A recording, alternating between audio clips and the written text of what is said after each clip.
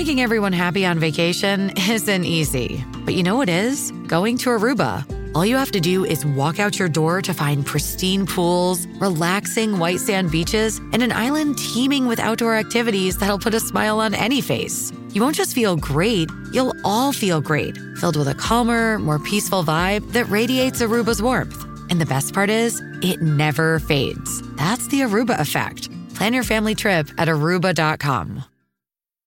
Why take one vacation with the family when you could take all of them? With Royal Caribbean, you don't just go to the beach. You visit a private island and race down the tallest water slide in North America. You don't just go for a road trip. You ATV and zip line through the jungle. You don't just go somewhere new. You rappel down waterfalls and discover ancient temples. Because this isn't just any vacation. This is all the vacations. Come seek the Royal Caribbean. Ships Registry, Bahamas.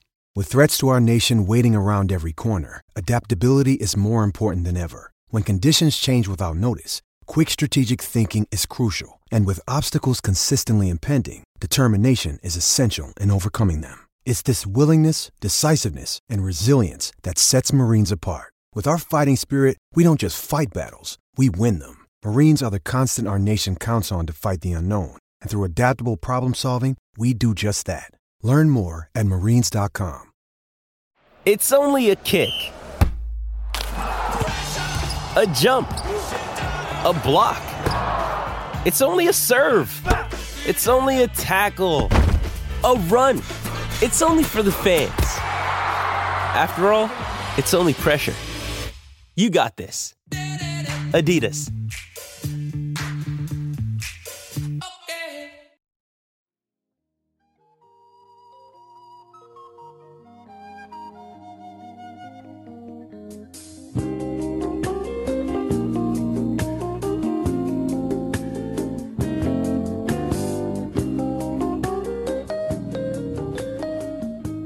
Chaz, welcome to the show. David Lee Scales, can you hear me? I can. Can you hear loud air conditioning? No, I this can't. This is great. This is the Zen room at the Cliff at Snowbird. Have you been here? Snowbird, I don't think so. Have you shredded Utah? Yeah, but started when I was very young. I actually learned how to ski in Utah at Park City. And I've gone back like once or twice in more recent years. So that's about it. When are you going to get Austin on skis? As soon as possible. Yeah, it's such a gift parents can give to the children, I think. Yeah, I do too. So when did you start, Hemi? Oh, I think she was 3. Yeah. Maybe late 2. Yeah, I think 3. We're going to do a trip to the mountains probably this month or next, but I don't think we're going to try to get him on skis. He's just learning how to walk. So, I mean, I figure even time and slipping and sliding in the snow, it's valuable. Yeah, I agree. Are you there just on vacation? Yeah, here, I mean, it was a planned sort of ski week, but coincided, I guess, unfortunately, with the passing of Ken Block, who was wife's great friend. So they're over here in Park City. So I think she's headed over there sooner than later. Let's go ahead and get into that. It's been a tragic week, actually, to open up the new year. Horribly tragic week. Really crazy. Today, an hour and a half ago, news broke that there was a death at Nazaré from a 47-year-old surfer, Marcio Ferreri, I suppose is how you pronounce his name. He's Brazilian. But let's start with Ken Block, since that's closely related to you. Quote, action sports icon and founder of DC Shoes, Ken Block, killed in snowmobile accident near his Utah home. He was a legend, bigger than life, making his shock death hours ago that much greater, end quote.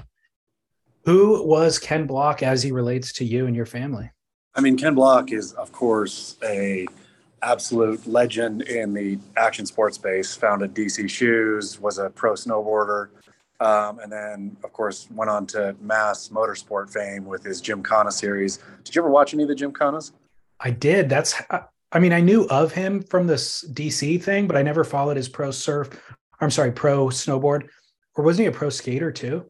I think at a super low level he was. Yeah. But he So was he was really a pro snowboarder and then motorsport. okay. Yeah. So I kind of had awareness of him, but the Gymkhana thing is where I really paid attention to, and it was insane.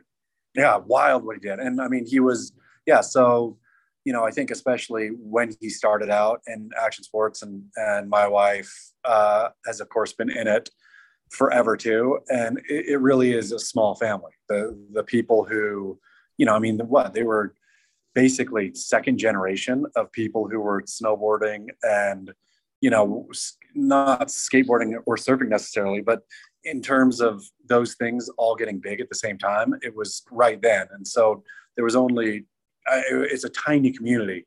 And so, yeah, wife was great friends with Ken and Lucy, his wife. And, I've had the privilege of going on a couple trips with Ken.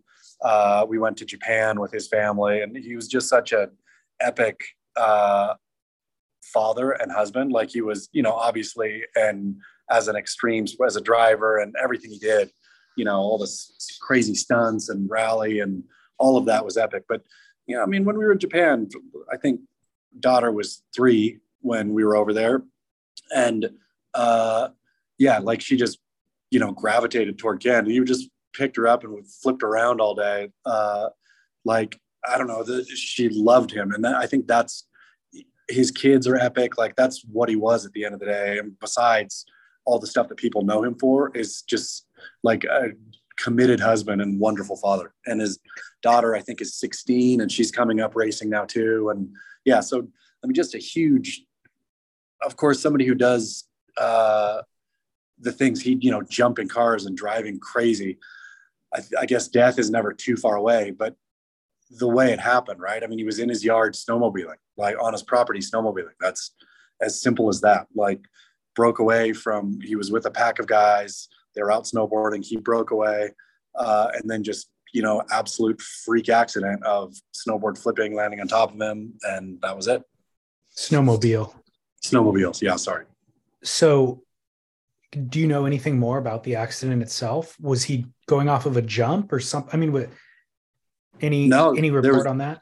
Nope, there was nothing. I mean, it is dumped in Utah, right? It's dumping right now. It's set to dump more tonight. It's been like everywhere, I think, or not everywhere, but California too is just getting hammered with snow. And it's just been a ton of snow. And honestly, what I would do is just breaking off to get back home, and broke off from the group he was with to get back home. Nothing crazy at all. And I don't know if anybody knows what happened.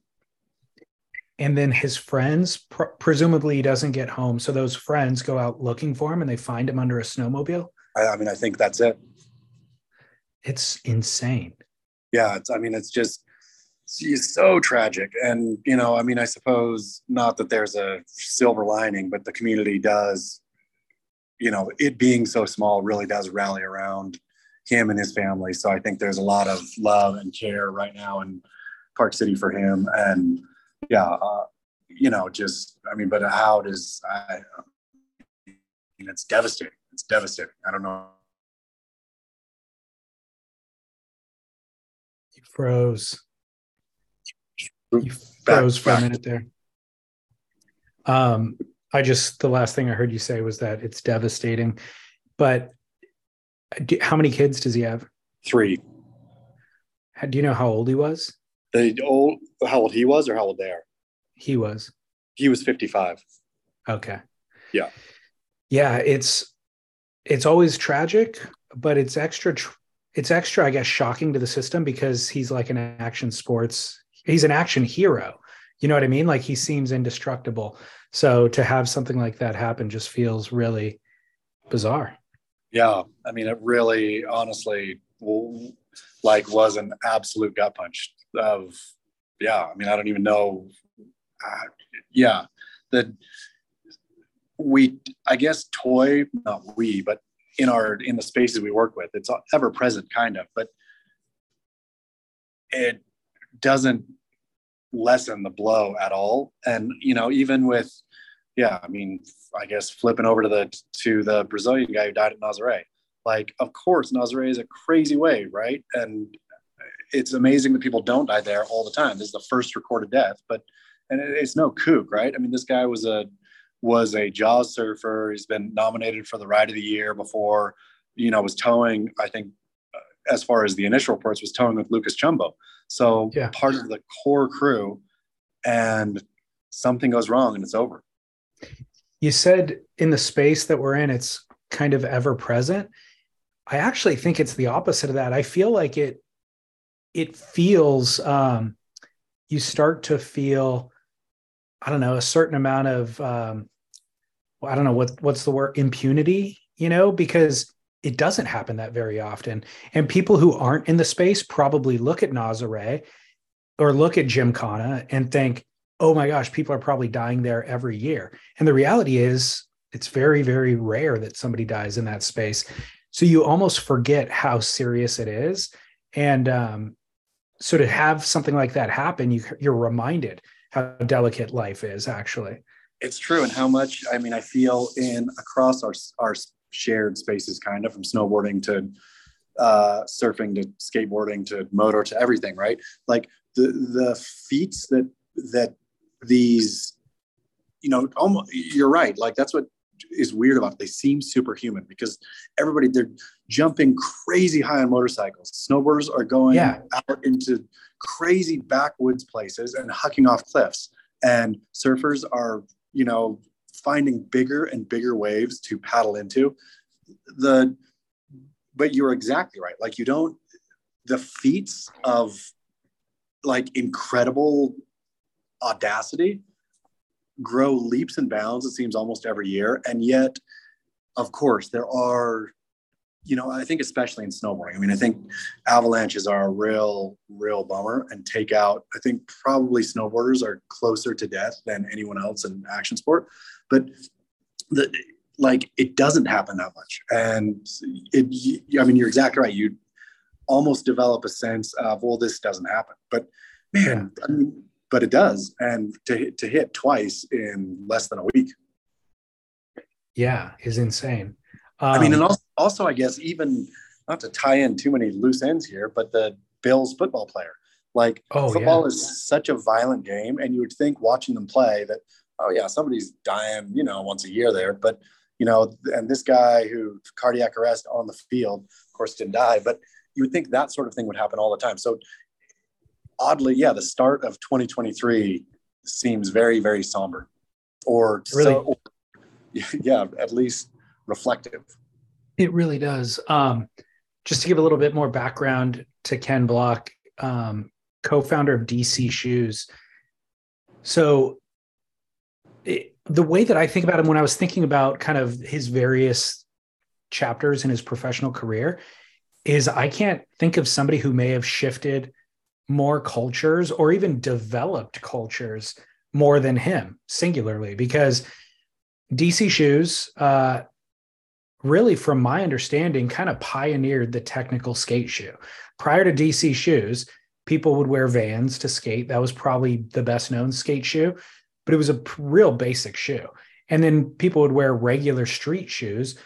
DC was like the first one that engineered a shoe for skating. Am I right? Yeah, I think so. And at least on the very early cusp of that, and then flipping to surf and how they built their surf team and stuff. Remember, of course, from Dane Reynolds to, Bruce. Did Andy ever ride for DC? I think he did, right? They kicked off the team with Bruce, Andy, and Shane Dorian. Yeah. Which earth shaking in terms of what happened to surf culture through DC, through a skate shoe company. Right. Exactly. And then eventually they were purchased by Quicksilver. So a lot of the Quicksilver guys like Dane Reynolds ended up riding for DC as well. But he really did, again, shift and curate culture in that way. And then, of course, in the moto space, in a similar way, in rally car racing, and then in Gymkhana. So it built a bunch of brands as well along the way. So it really is, you couldn't extract him from, he's woven into the tapestry of all of those things, his influences. So much so. And so I think that's why it hit, of course, everyone in the space, I think, really hard, like watching my wife, just weep from hearing it, because, again, it was family. It was a small family. They were all around when the industry in air quotes was tiny, was like a weird party in Las Vegas, and this, that, and the other, like they were all together all the time. And yeah, now, somebody at the very center of it so violently ripped away. I think it's difficult for everyone who was there, much less even people who were on the real periphery of thinking of who he is. But the people who were there, I think it's been devastating. And I think at least they have each other. You mentioned in your article kind of what you're talking about now, which is processing. How do you even begin to process such a tragedy, I think is what you said. And that's the question I posed to you. Have your encounters with death gotten more poignant or more impactful as you've gotten older? And how do you process them as you get older? I mean, I think I was flippant about it when I was younger, right? I think I was too. And trying to get bombed and stuff like that. Like, you feel Teflon, I think, when you're younger. And my thinking about death now is of course none about my own possible death, but just thinking about, man, how like the weight of somebody you love moving on. And I don't like anything you can say about it seems trite or cliche. And I suppose that, people could think it's trite and cliche, but I suppose being a Christian for me gives me a comfort at the end, not in a, oh, well, they're going to heaven, so it's cool kind of way, but just a peace that passes understanding, I suppose. It's not the end. It's part of just a bigger picture. Yep. Yeah. I think I was flippant. I don't think I was flippant about death when I was younger. I just think that I didn't have a lot of emotional depth when I was younger. I didn't really feel that many feelings, And so when, I don't know, I've had family members pass away, I think there's been times where I didn't even cry about it, where I didn't have access to my emotions. So it didn't really hit me that hard. And I understood it on an intellectual level, but I could also intellectualize that it is part of life. And Sure. So it just didn't emotionally affect me so much. But I certainly feel now at 41, the weight of those things in ways that I don't know how to process really. It just feels so, it doesn't make sense. It used to make sense. It doesn't make sense to me anymore. Well, the only thing I think I was thinking about Ken's family, right? The day, my wife heard within hours of his passing, well before it was public.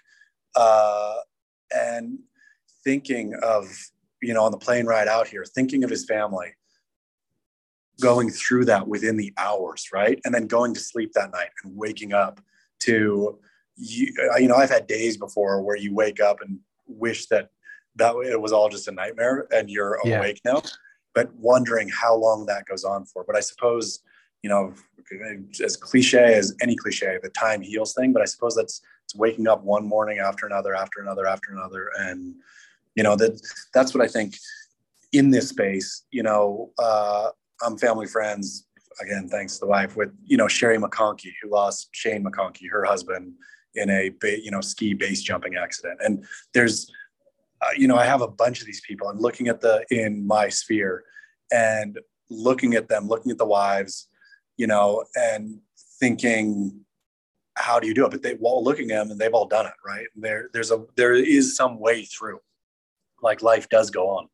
Yeah, you're right. Time doesn't fully heal it.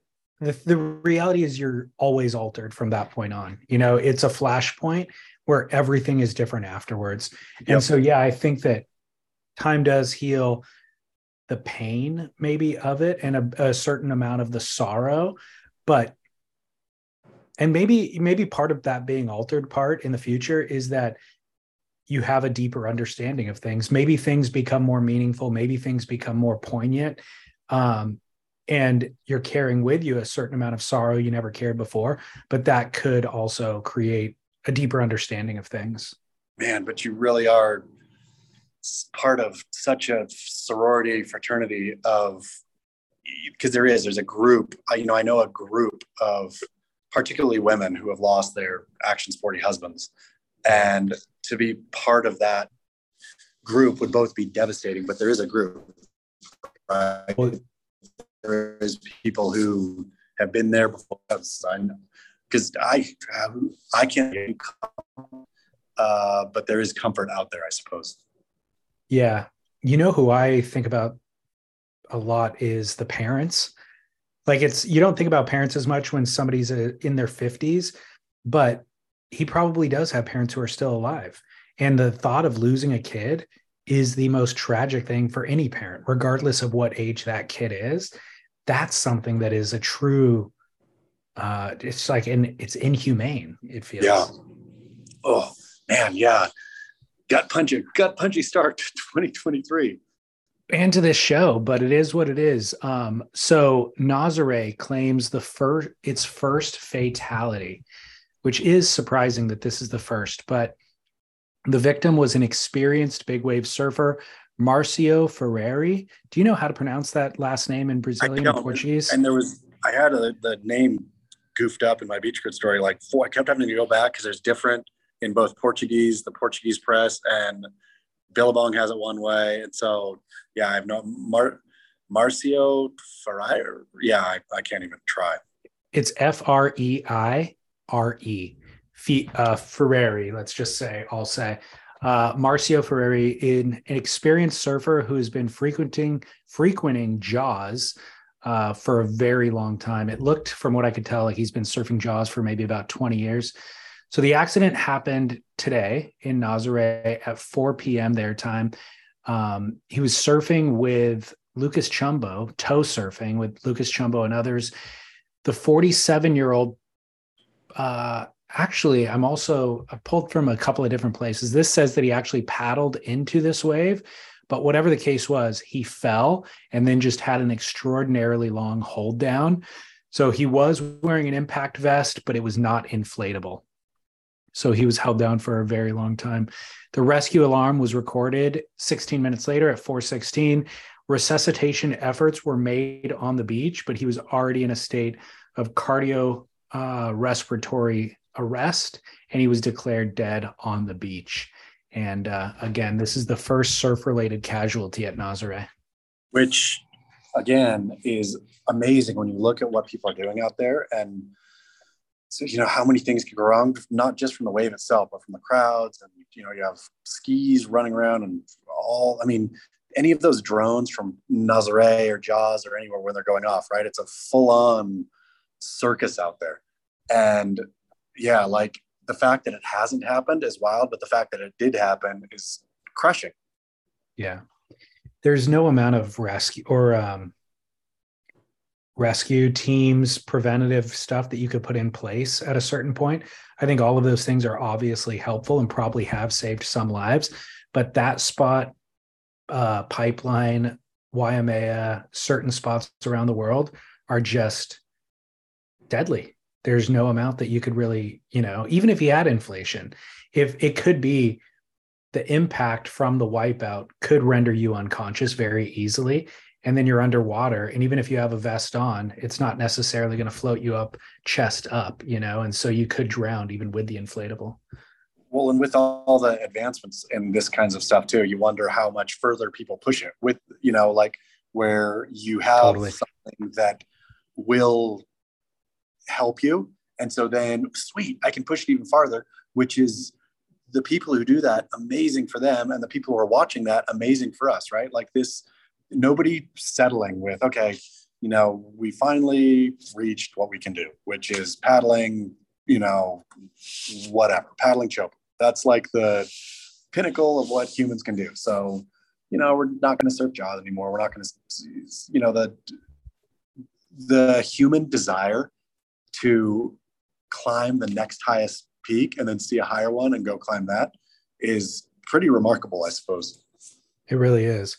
But like you said, a lot of those things create a false sense of security because ultimately it's still insecure, Yeah.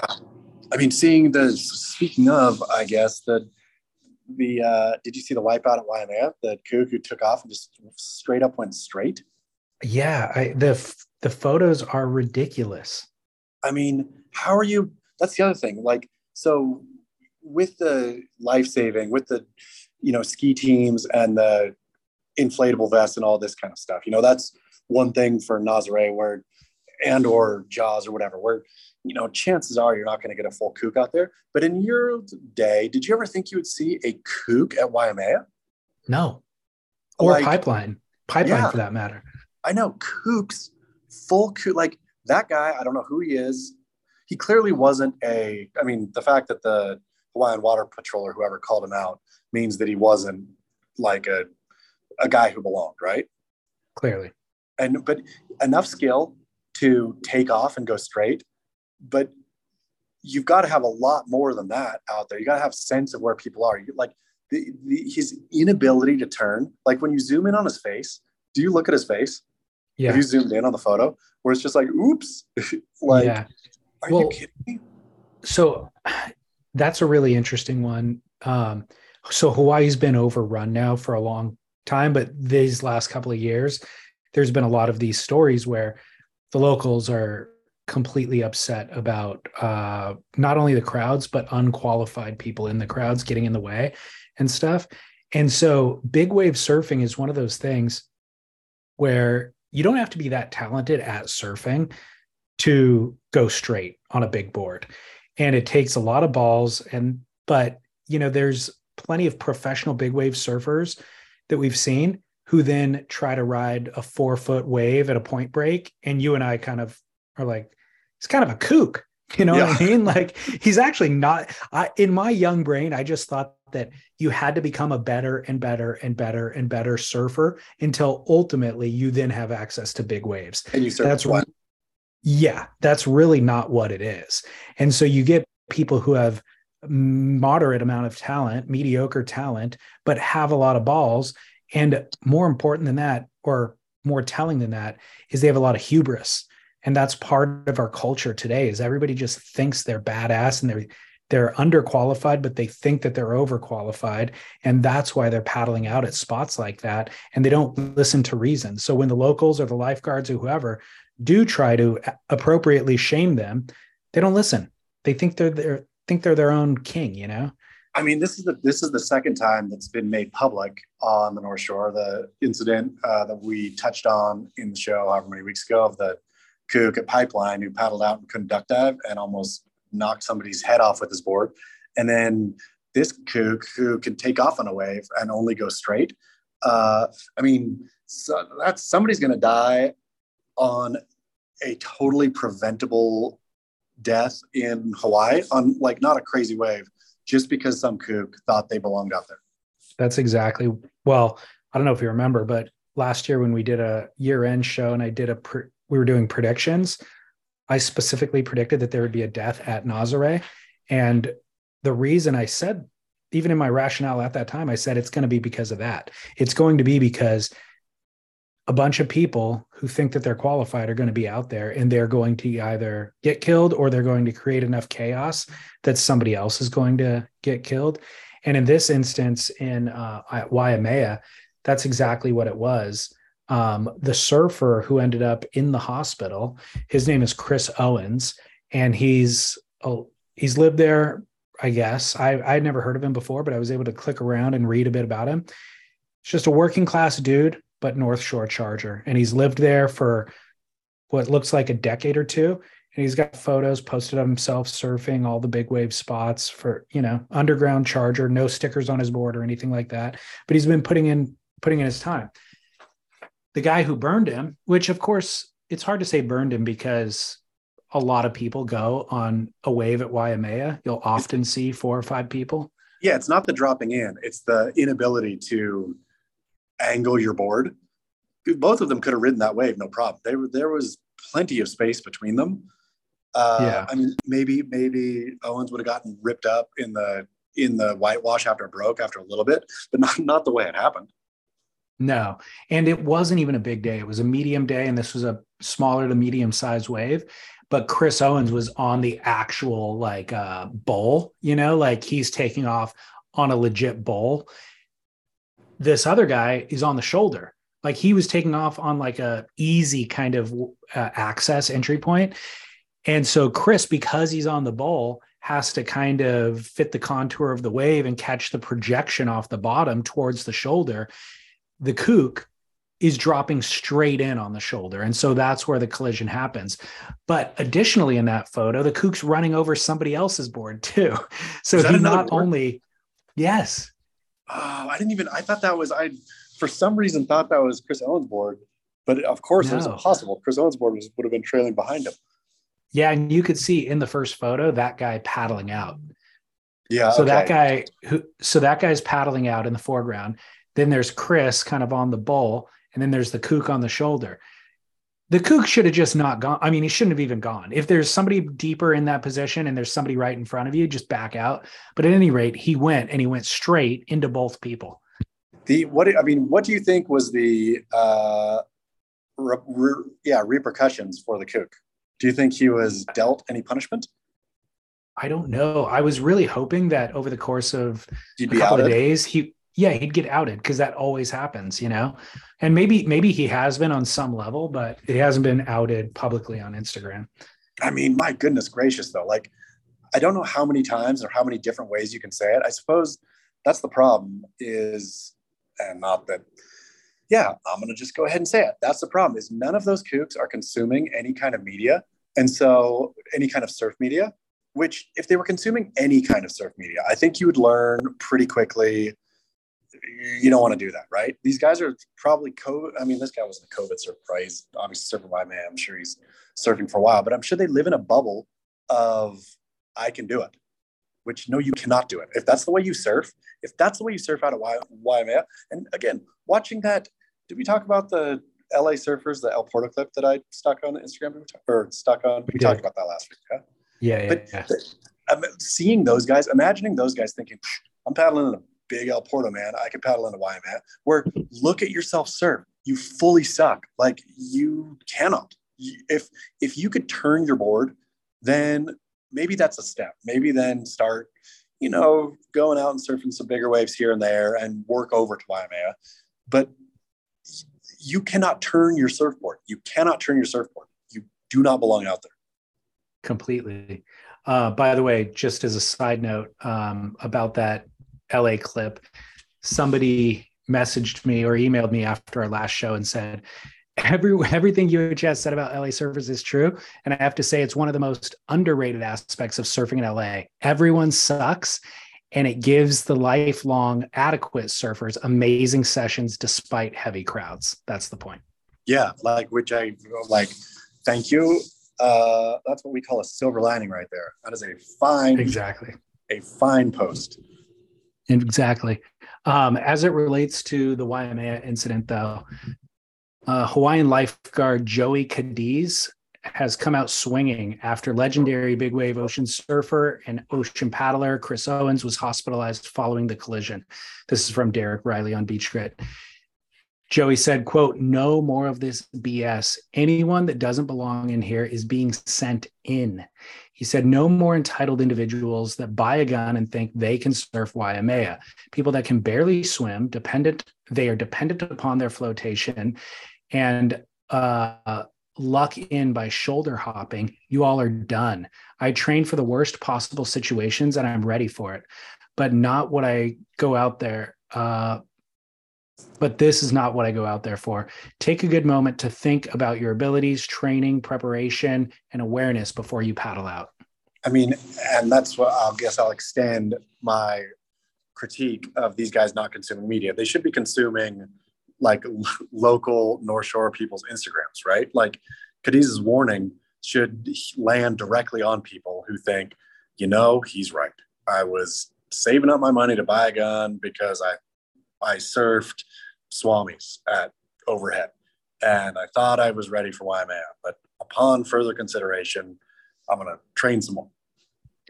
They probably do overestimate their ability levels, but they may be fit. It's like they may go to CrossFit, they may have a six-pack and all that sort of stuff, but none of that will prepare you for Waimea.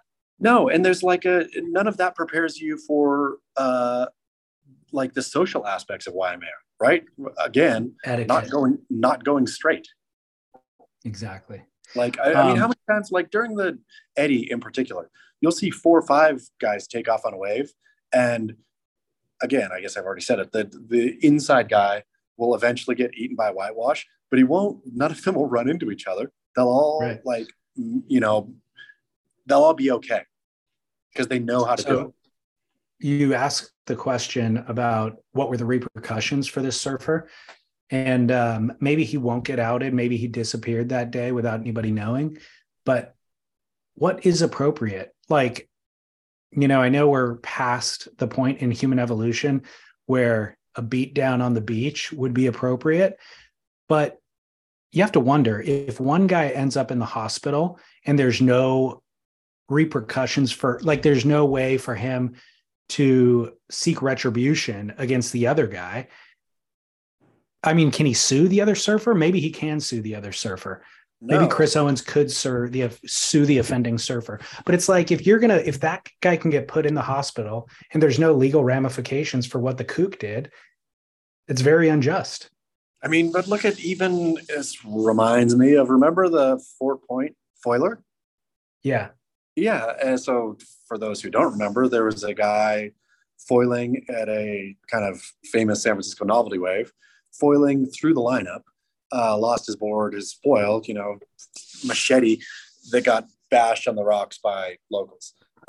So then he went back out a couple weeks later, or whatever it was, and had a redemption session where he went and he did it again, right? And so Derek and I had him on the podcast Dirty Water.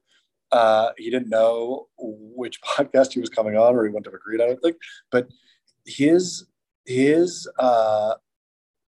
justification for what he did was wild. He felt totally justified for foiling there in the first place, totally justified going back, which I'd imagine, like, his mindset, it's almost worth dredging that back up and reposting it in terms of, this is the mindset of the modern kook, is ignorance, arrogance, and like self-justification for anything.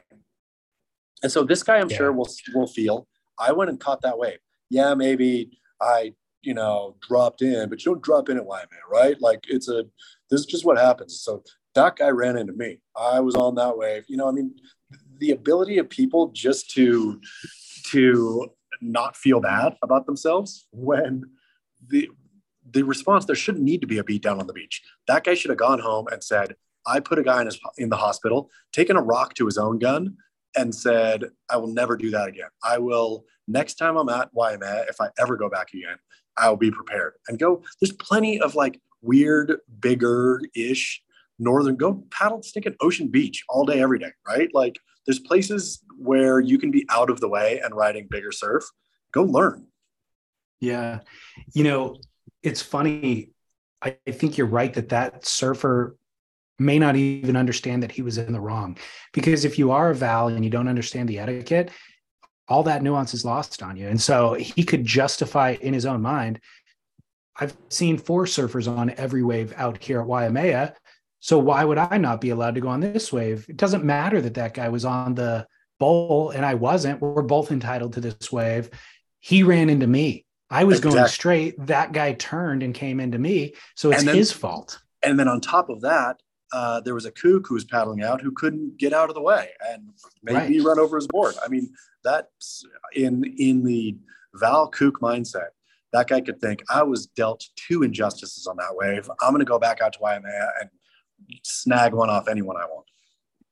Anytime these conversations come up of hierarchy, localism, blah, blah, blah, there's a shocking amount of the commenters on Instagram or social media that complain that it's an archaic system. And they say, we've evolved past that. The ocean is for everybody. Well, what they don't understand is that the system's in place for a reason. And if the Val does have the mindset that we just described, then it's pure chaos in the lineup. So there are rules that need to be in place. Maybe the former rules aren't ideal, but until a Val shows up with a better set of rules that everybody can agree to, there has to be some order. I mean, that's what again, with 2 shock action sports deaths in within 4 days time, it's going to be awful when somebody does get killed out at a place where they shouldn't be killed at because somebody who had no business being out there was being reckless. Well, I don't know if you remember, just like a month ago at Nazare, a ski driver landed on the back of a surfer, of a paddle surfer. I remember that, but was the ski driver incompetent? I can't remember if it was just a freak accident or if there was incompetence involved. I think it was a lack of competence. I don't know who it was, but it wasn't like a well-known tow team. And in fact, it was a day that was paddleable. So the tow team shouldn't have even been out there. It was just that they were trying to learn how to tow on a smaller day. But of course, there's people surfing on a smaller day, paddle surfing. Oh, it's just, I mean, it's brutal. It is. Yeah. I wish there could be a giant PSA. President Joe Biden should make that part of his next administration. We're doing the PSA here. Yeah. Let's do 2 headlines from True Grit or Clickbait Crap before we go to commercial. Number 1, quote, "An unexpected scholastic smack. World's most recognized surfer Kelly Slater tops list of words or phrases that should be banished in 2023. It's true. It is true. The actual word that should be banished, or so a university, I think it's in Michigan. Correct me if I'm wrong. I think the University of, I don't know. I think it was Michigan. I don't know. Every year they do a list of the top 10 words that need to go away, right? The professors get together and discuss words in our vocabulary that have either become misused, overused, or used to the point of irrelevance, right? And number 1 this year was the word goat. And included on the list, they were going on saying, the reason this is a dumb word is because it's impossible. Who can ever be the greatest of all time of anything? And how can you measure anything to anything else? And so, but included in the list was Kelly Slater as like a sort of mocking of, they were giving real, like the way the article was written, giving real goats, and then saying, and included in this list, of course, surfing's Kelly Slater, and, you know, badminton's whoever. Well, 6 months ago, we suggested that this word get canceled because it was just being overused. What word did we have? What was it? Best of Bolt? Something. we had a different one that meant the same thing.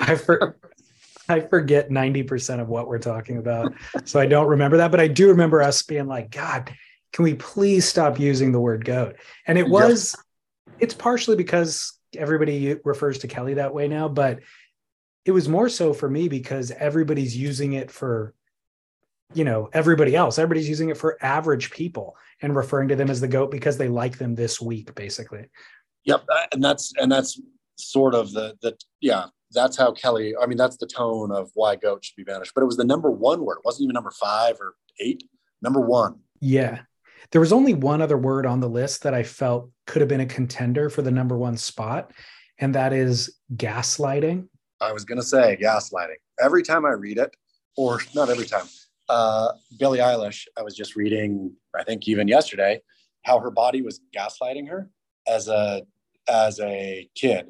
And so often with gaslighting, I'm like, what do you, and then I have to go Google again. I think I've Googled the definition for gaslighting 100 times this year. What is it? So what is the definition?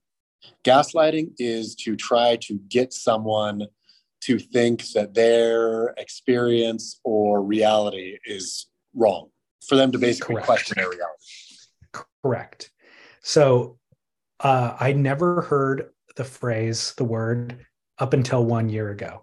And in this last year, I now hear it 100 times a day. Yep. And to be honest, people using it to fit the definition that you just described is only, I'm going to say 60 out of those 100 uses a day. 40% of them are incorrect uses. I think people use it all the time he gaslit me, as in he told me something wrong. Like he told me something that was untrue. So he was gaslighting. Exactly. Which is, exactly. Yeah, that's not gaslighting. But gaslighting definitely needs to go away. Goats and gaslighting. Goodbye. Three G's right Absolutely. Absolutely. The other clickbait or True Grit article is, quote, surf fans go berserk in attempt to read tea leaves as World Surf League head of tours releases cryptic in-out list ahead of the 2023 season. Totally true.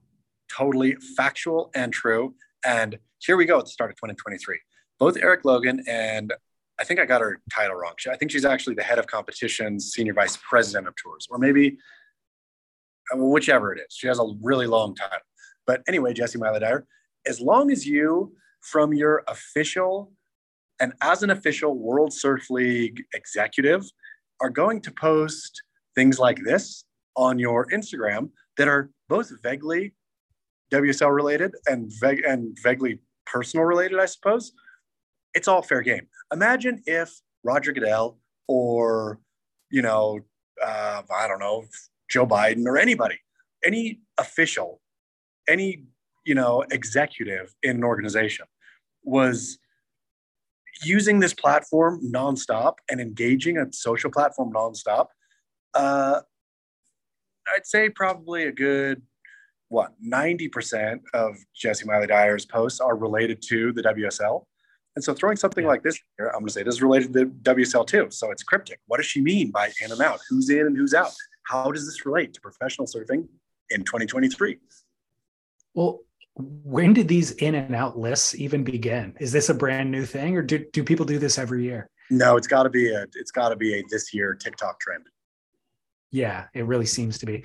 Well, on Jessie Miley Dyer's in list, things that are in for 2023.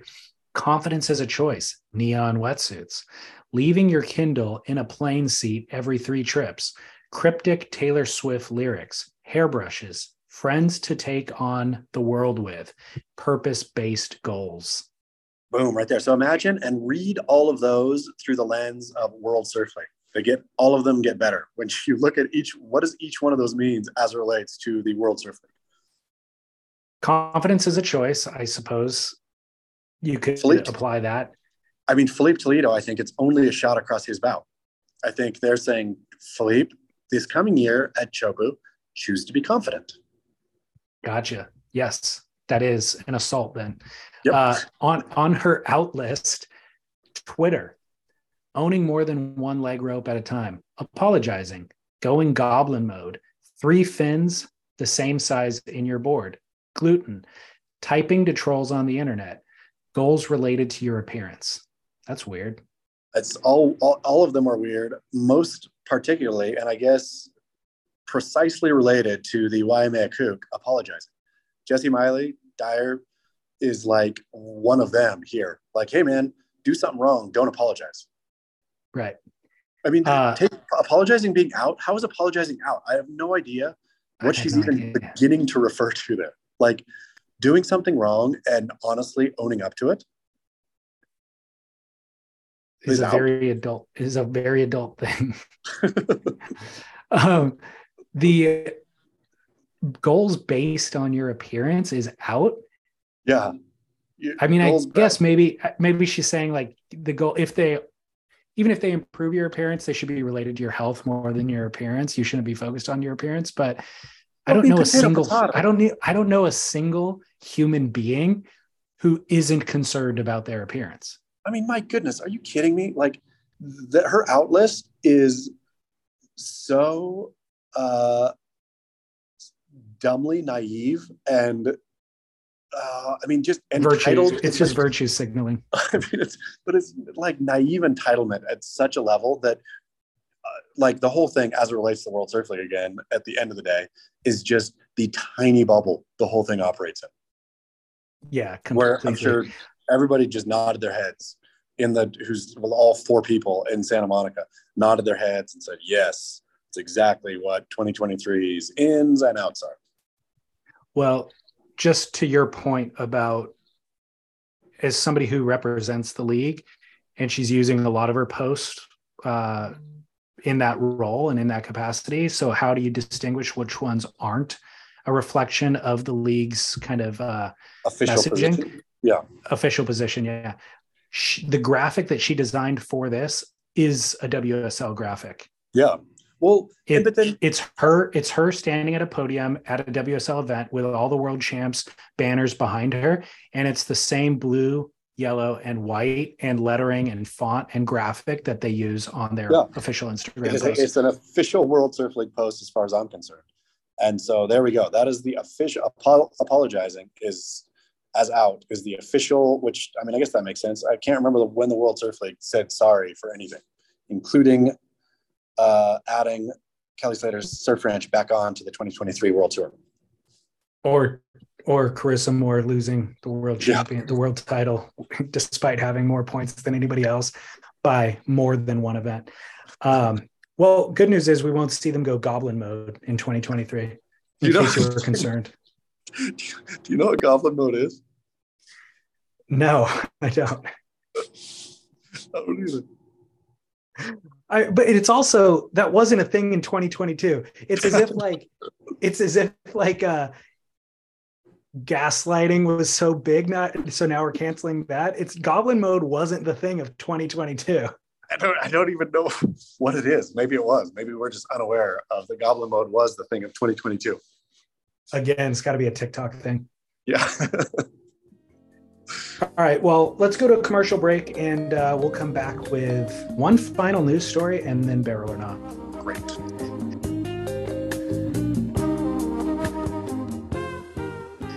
Well, hey, we don't have to hit it super hard because we do all the time, but it's worth mentioning for people who have a New Year's resolution related to their health and wellness. athleticgreens.com/surf is the simplest, easiest, best in class, most efficient way to cure all of your dietary needs. Hey, guess who got stomach flu on this trip to Utah? Somebody who didn't bring their AG1? Everyone in the family. Guess who didn't get stomach flu on this trip to Utah? The one person taking AG1. Exactly. Boom. Right as rain every morning. That's the thing. And it is in AG1's messaging, the gut health component and the digestive component. But I don't think we really hit it that often when we talk about it on air.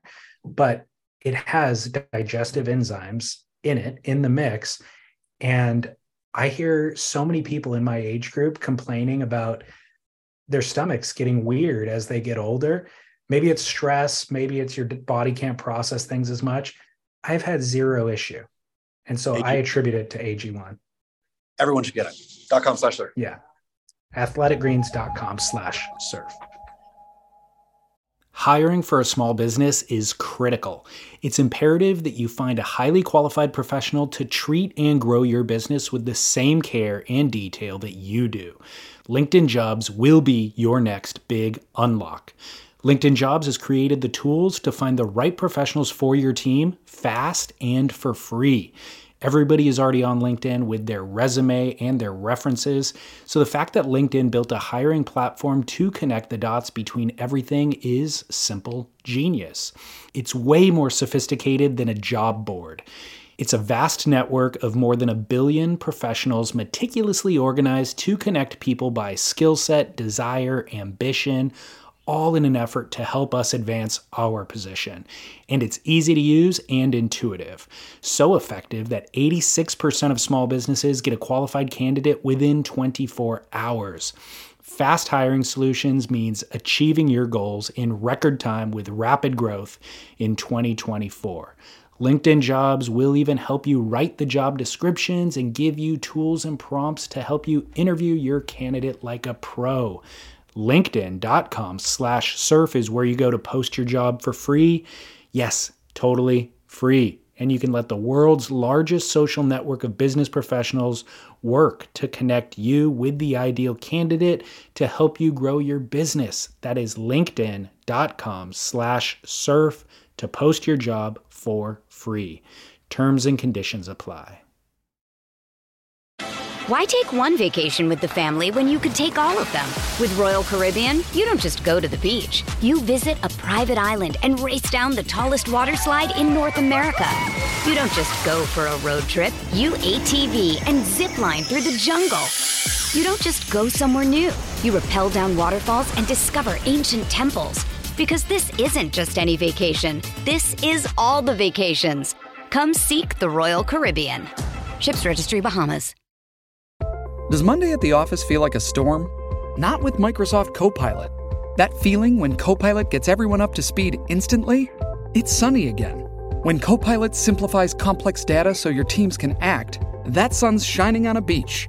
And when Copilot uncovers hidden insights, you're on that beach with your people, and you find buried treasure. That's Microsoft Copilot. Learn more at Microsoft.com/AI for all. Survivor 46 is here, and so is On Fire, the only official Survivor podcast, and we have a twist this season. The winner of Survivor 45, Dee Valladares, will be joining us every week. We're going behind the scenes of the biggest moments, the how and the why things happen, and the strategy and analysis you can only get from someone like me, a Survivor winner. Listen to On Fire, the official Survivor podcast, wherever you get your podcasts.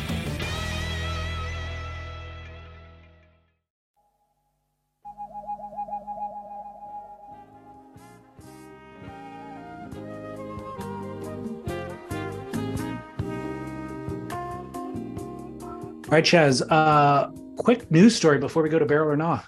The Inertia sold. Can you believe it? The Inertia sold for millions of dollars. Yeah, millions, right? Do you have any idea what the number is? No, I got to hit. Derek really went digging for it. And so he said millions, right? It was millions. It was. Why would you sell it for less than millions? I mean, it would have to be in the millions. And I would imagine their ad revenue justifies multiples of millions. All Gear Digital, the company that bought them, had just completed a round of funding for $40 million. So presumably that was allocated. Some of that was allocated to the Inertia. It's funny. I know, have some good media friends. Know a couple who work for companies who get funding and then acquire other companies. Every single one of them is failing. Really? Yeah, like they cannot, what they promise in terms of return to get that kind of investment dollar, you have to say, hey, we're going to give whatever X earnings. And apparently, from what I understand, you used to be able to promise that kind of stuff. And, like media was what it was and whatever. And so you just went out and promised and got your funding, and then whatever, who knows how funding works, like write off for somebody, whatever. But these days money is expensive.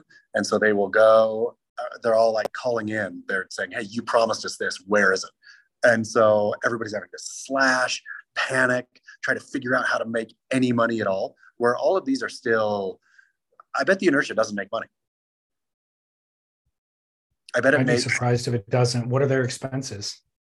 I mean, they have, it's probably pretty lean, but I bet they don't make money. I bet they make enough to pay salaries to the, whoever they are, Alex Haro and however many people work for it. I bet they're paying salaries and that's it. I've seen them running a ton of advertising for probably a decade now, and seemingly on a very lean business model. Like a lot of their content is user submitted. It's a WordPress site that you can just have freelancers help you manage and navigate. And there's 3 people on staff or something like that. I mean, I'd be shocked if they're making anything other than basically covering operating costs. Yeah. Well, enough to justify however many millions for the purchase number.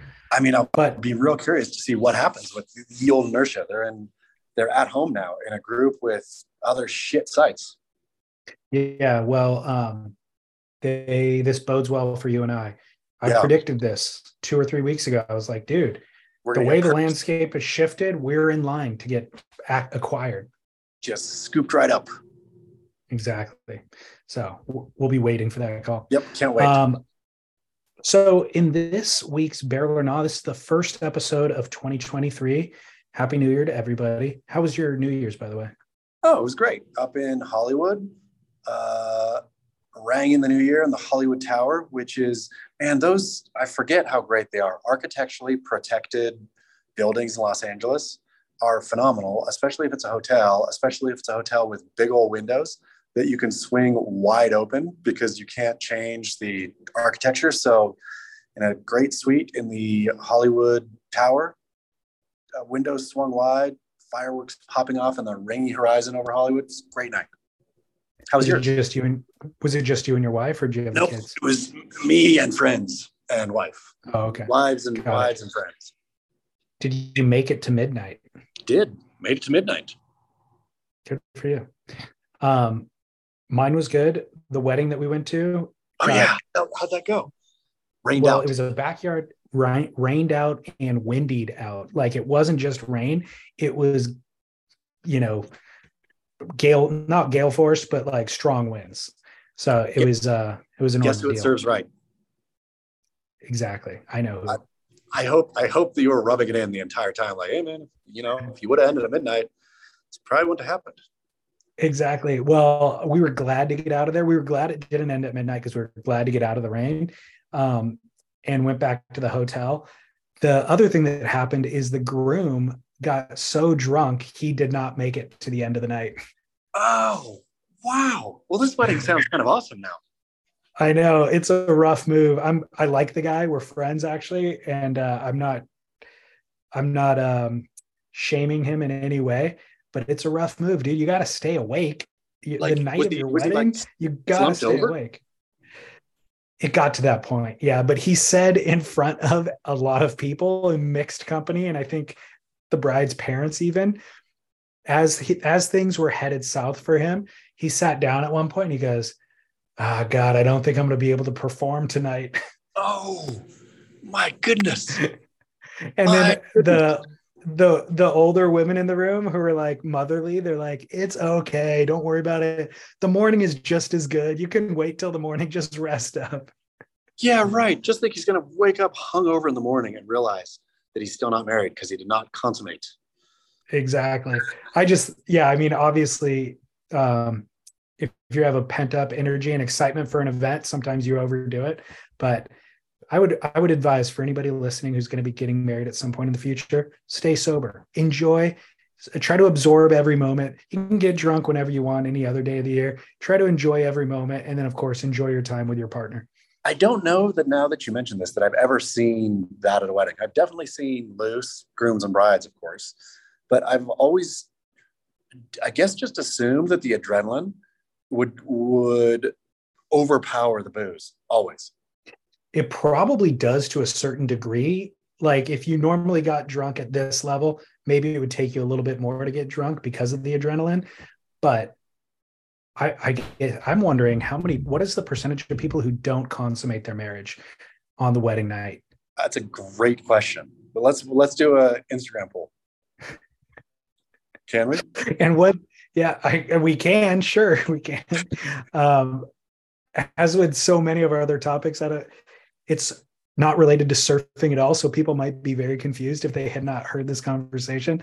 But I really think it'd be an interesting number to find out. And I'd be curious what that number is for a first marriage versus a second marriage versus a third marriage, I mean, shoot, I might go back and get my PhD in this subject, because I'd also be curious as to what percentages, or is it similar divorce rates on marriages that were consummated the first night versus unconsummated the first night? Great question. I mean, there is a lot to unpack. This is a dissertation. Each time you kind of go down that rabbit hole, there's 5 other questions that I want the answer to. I mean, completely. But let's start with an Instagram poll. Did you consummate your marriage on the first night? Yeah. I mean, I really feel like it's a harbinger of something if you don't. I mean, I would think so too. Yeah. Well, moving on. Barrel or not for the new year. A lot of people come up with New Year's resolutions. I have 3 that I could make arguments for, but I want to toss them out to you and you can decide, are these barrel for New Year's resolutions? Should we be advising our listeners to do these or not? Barrel or not? Handwriting letters. What about thank you letters? I love it. I love getting them. I love making my daughter write them. I think for a child, sorry, I'm going to go more to the light here. That's okay. Dark hole. For children, I think it's super important. I think it creates thoughtfulness. I'm going to take this back and say barrel, because writing takes time, and so you get to be more thoughtful if you're handwriting. Barrel. It's 100% barrel. I do really only use this for thank you letters, but as I was prepping for the show, I was thinking I should just start using it for actual letter. Like I should write letters. Occasionally to people. Yeah. Like rather than an email or, these are my thoughts about somebody who I haven't talked to for a while. Write it all down, send it to them. Great idea. Barrel. Think how impactful that would be. Totally. Well, let this be a New Year's resolution for some people, then make a habit out of writing letters. Barrel or nah, number 2, calling your parents and or siblings. On the phone? Yeah. I'm going to say it's barrel, though I don't do it nearly as much as I should. That's my point. That's why it should be a resolution. Yeah. Okay. Barrel. And Lauren and her siblings, her sisters, call each other all the time. I mean, like daily. And we'll just be sitting on, like, we'll get to the end of our work day. She and I have a little time together. Her phone rings. It's a sibling. She picks it up. I'm getting pissed because it's cutting into our time, and they'll have a conversation about nothing. It's just like checking in. Oh my gosh, guess what happened to me at work today? Blah, blah, blah, blah, blah. 5-10 minute conversation. And they're like, okay, love you. Talk to you later. Hang up. I'm like, what was that? She goes, oh, we like each other. That's what we communicate because we like each other. I'm like, hey, wait a second. I have 3 brothers. I like them, but maybe I should be calling them. I'm thinking she's doing it right and I'm doing it wrong. It's really true. It's really true. And I feel that it's so easy not to. Like the easy thing is not to, but then everything goes cold pretty quick. Then it becomes like the inertia of not calling that's what it is. And then to pick up the phone and actually call then feels weird. Like if you just do it every day to jibber jabber, that really is the way to do it. It is meaningful. And you could I think we all probably send texts occasionally to those people, but it's not the same as calling them. No. Yeah. And certainly siblings, but parents, I think, would love to hear from you. Yep. A barrel. Yep. Barrel. Final barrel or not, creating a dream board to help manifest your goals. I'm going to say barrel. I'm going to say barrel, David Lee Scales. I don't believe necessarily in the magic of that sort of thing, but I kind of do. Like daughter will do it. We'll like young daughter, stick something on a wall, and she won't do the whole board necessarily, and then that thing will come true. Where I think having a visual representation of what your goals are that's always kind of assaulting you, that's in your face, naturally, I think you are drawn down that path, whether you want to be or not, just because it's always there. And so you're going to take steps to come closer to that thing, just even subconsciously. I think so too. I'm definitely for this. What would you put on your dream board? I mean, that's the thing, is I realize a lot of my dreams now are tied up in my kids. And I realize that's great and all, but like I should have real things that I'm still pursuing, or else I get stagnant. And so I suppose this year the dream board is going to be acquisition of the Grit podcast by a larger network. Or who do we want to get acquired by? Joe Rogan? Who acquires podcasts? That's a great question. Who should is the Chernin Group, who bought Surfline, or not bought Surfline, but invested that $30 million into Surfline, because they're now playing in the surf space. What they've done with the other brands that they've invested in, Meat Eater. I don't know if you're familiar with Meat Eater. Yeah, I look at Meat Eater. But it's incredible what they've done. First of all, Steve Ranella did with that prior to that acquisition. But then what they've done with it since then, leveraging all their back channels and everything. Barstool Sports they were involved in, so taking these niche things that have like a core community and then helping them build out content to reach the masses. Like I'm not interested in hunting, but I watch their stuff and I'm interested in what they're doing because they've made it so interesting to somebody who doesn't hunt. That would be the exact same thing that they could do with surfing. Yeah, and acquired by them, write a couple more books. Yeah, that's going to be on my dream board, I guess, this year. Perfect. What's yours? Put it up on. Yeah, I like that first one. I would also put property in a desirable location would be number one on mine. Great. Love it. And then next year, a second property in a second desirable location would be another one. Snowbird. Come to Snowbird. All right, cool. Well, enjoy the trip. How much longer are you there? Driving home. So I think, or me and daughter are driving home, but I have to be home the 9th. So sometime before the 9th, I guess, or on the 9th, maybe. Good. Well, enjoy the snow. Thank you. Will do. I'm going to enjoy my health. Yep, exactly. All right. Maybe we'll catch each other in person next week. For sure. Next week. Okay, cool. Until then. Bon voyage.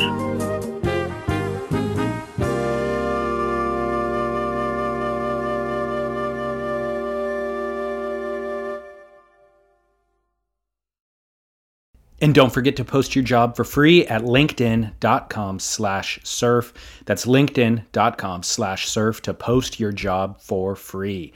Terms and conditions apply.